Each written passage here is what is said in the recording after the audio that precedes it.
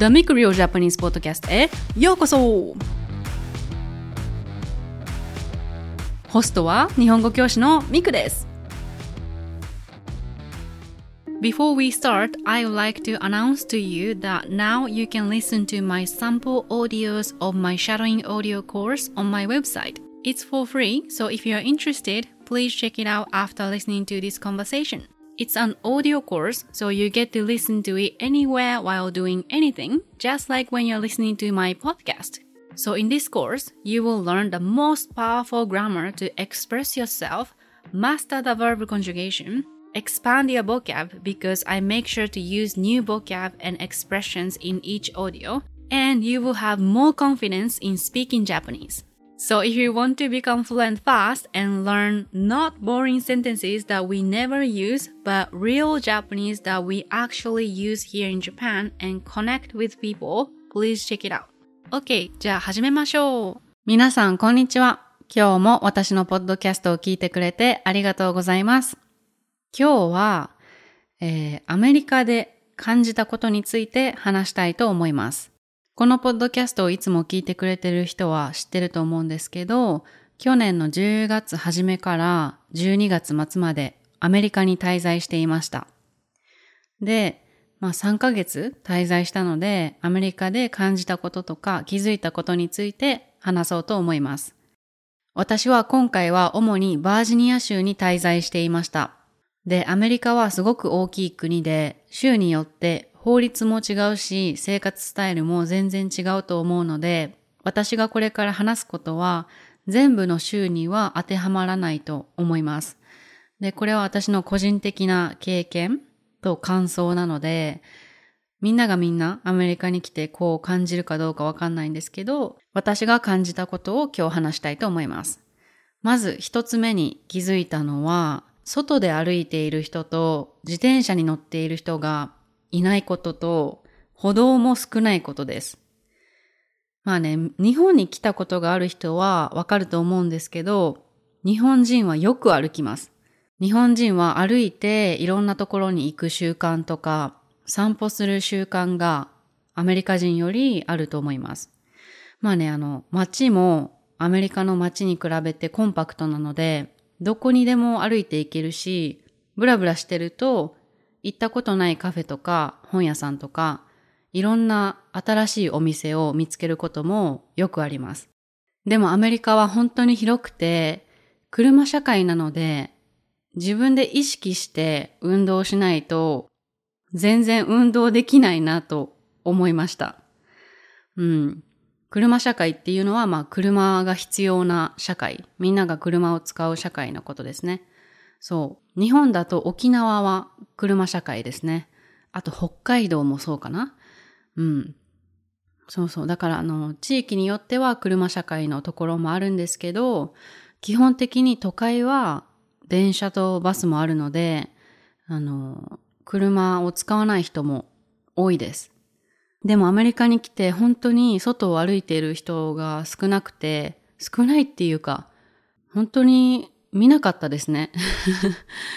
あとは自転車に乗っている人も本当に見なかったのでびっくりしました。日本に来ると、お母さんが自転車に乗って前と後ろに子供を乗せている姿も見ることができますね。それはアメリカでは絶対見れないなと思いました。日本に来たら皆さん見ると思うんですけど、お母さん車を運転しないお母さんは自転車に子供を乗せていろんなところに行きます。アメリカに来てから本当に運動しないと太ります。でもアメリカの家は大きいから家の中で探し物をしていると結構歩けるんですよ。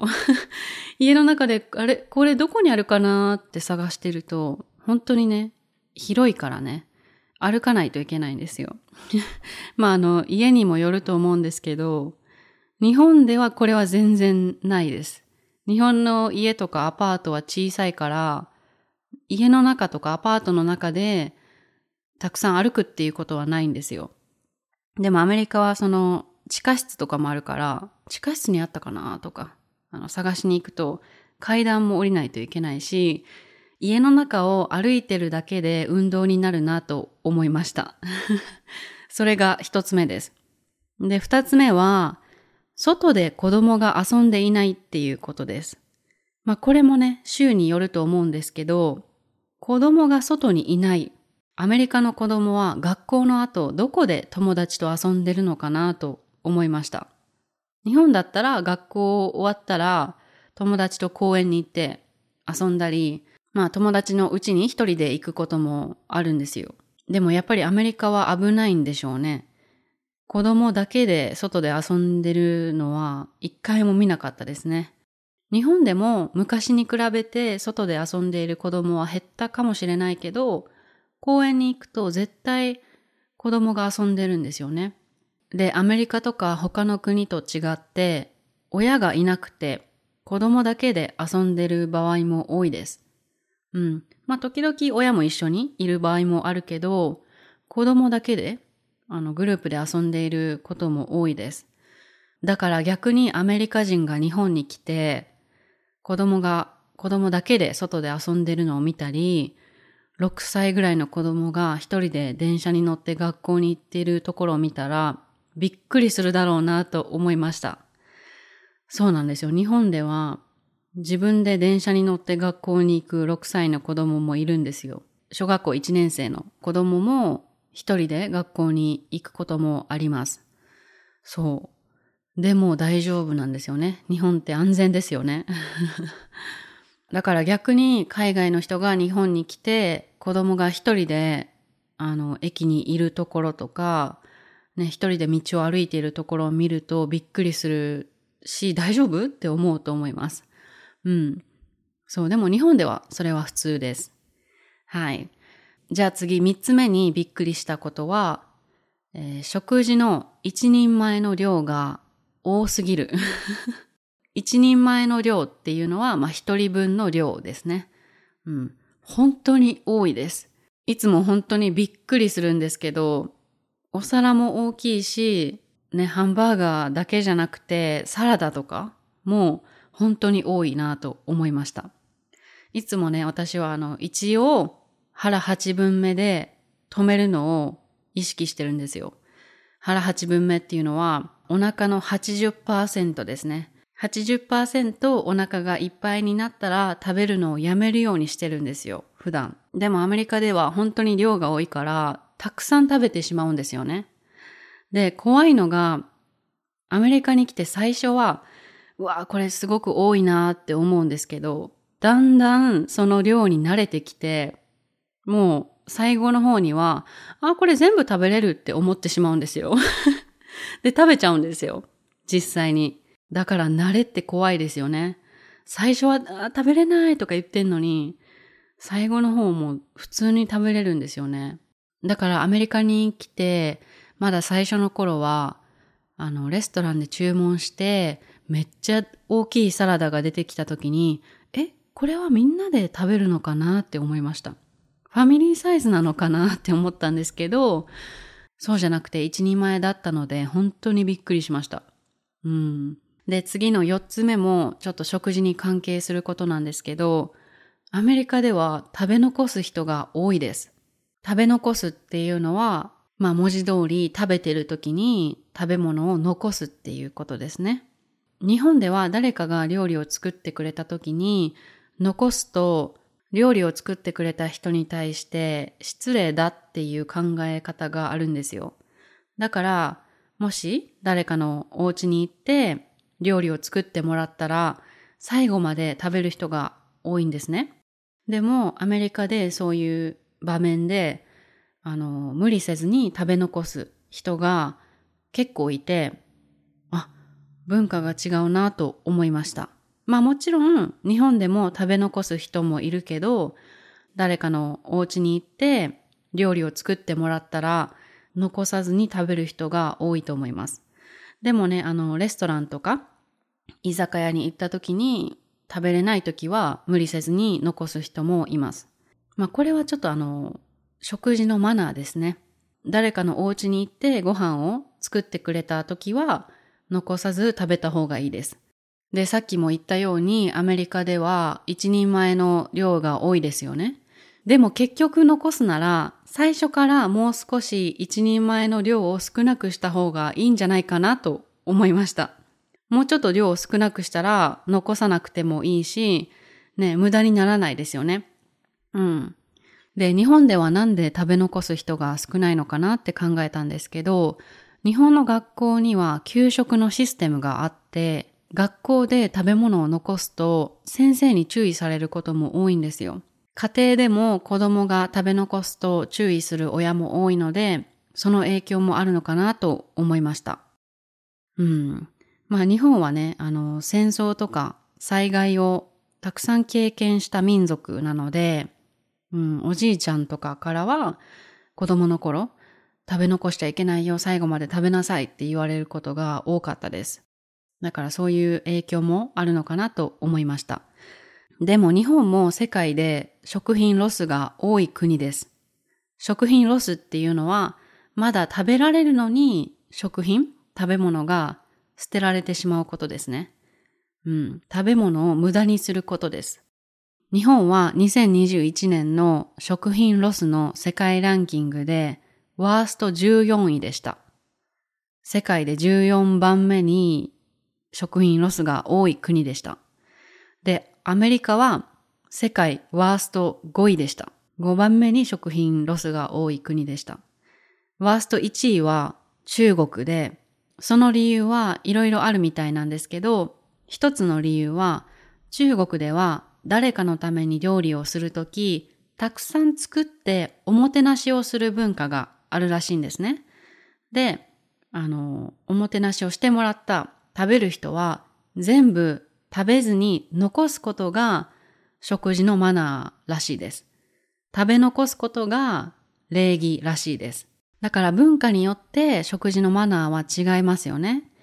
日本では作ってもらった料理は食べ残さない方がいいっていう文化はあるけど、家庭で食品ロスがたくさん出ているみたいです。家庭の食品ロスっていうのは、スーパーで野菜を買ったけど、それを使わずに捨ててしまうことですね。そう、だから日本の現状、日本の今の状況は良くないと思います。そう、さっきも言ったように、昔の日本人はいろんな災害とか戦争を経験して、食べ物がいつでも目の前にあるわけじゃなかったので、もったいないっていう考え方があったんですよ。もったいないっていうのは無駄ってことですね。でも、現代、この時代はたくさん食品があるので、その文化が薄れてきている気がします。みんなが忘れているような気がします。それは残念だなと思いますね。はい。じゃあ次は、レストランで注文をカスタマイズできること。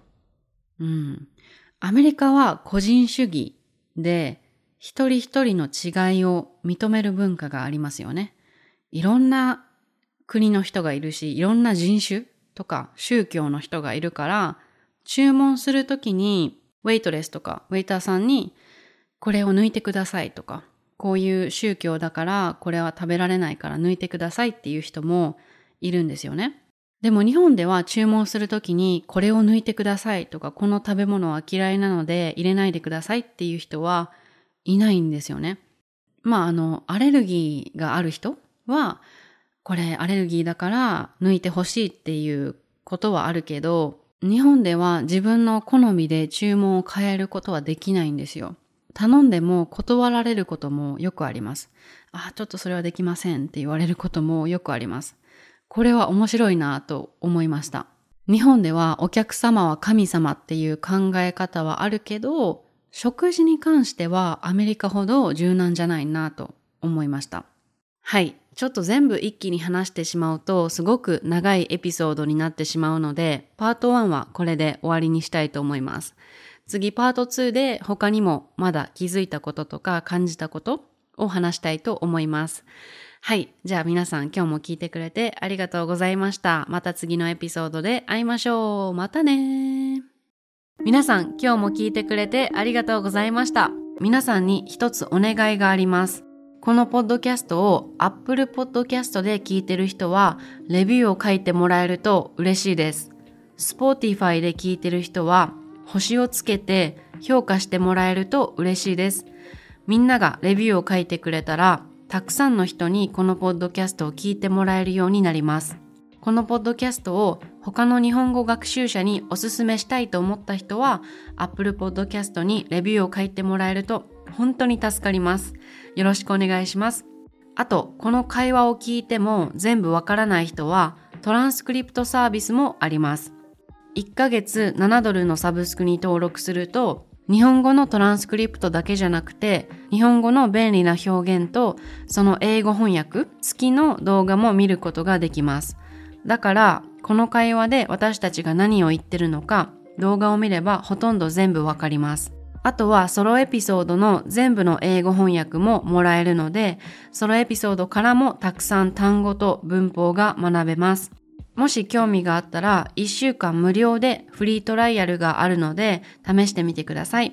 リンクはショーノーツにあります。OK、最後まで聞いてくれてありがとう。じゃあまたね。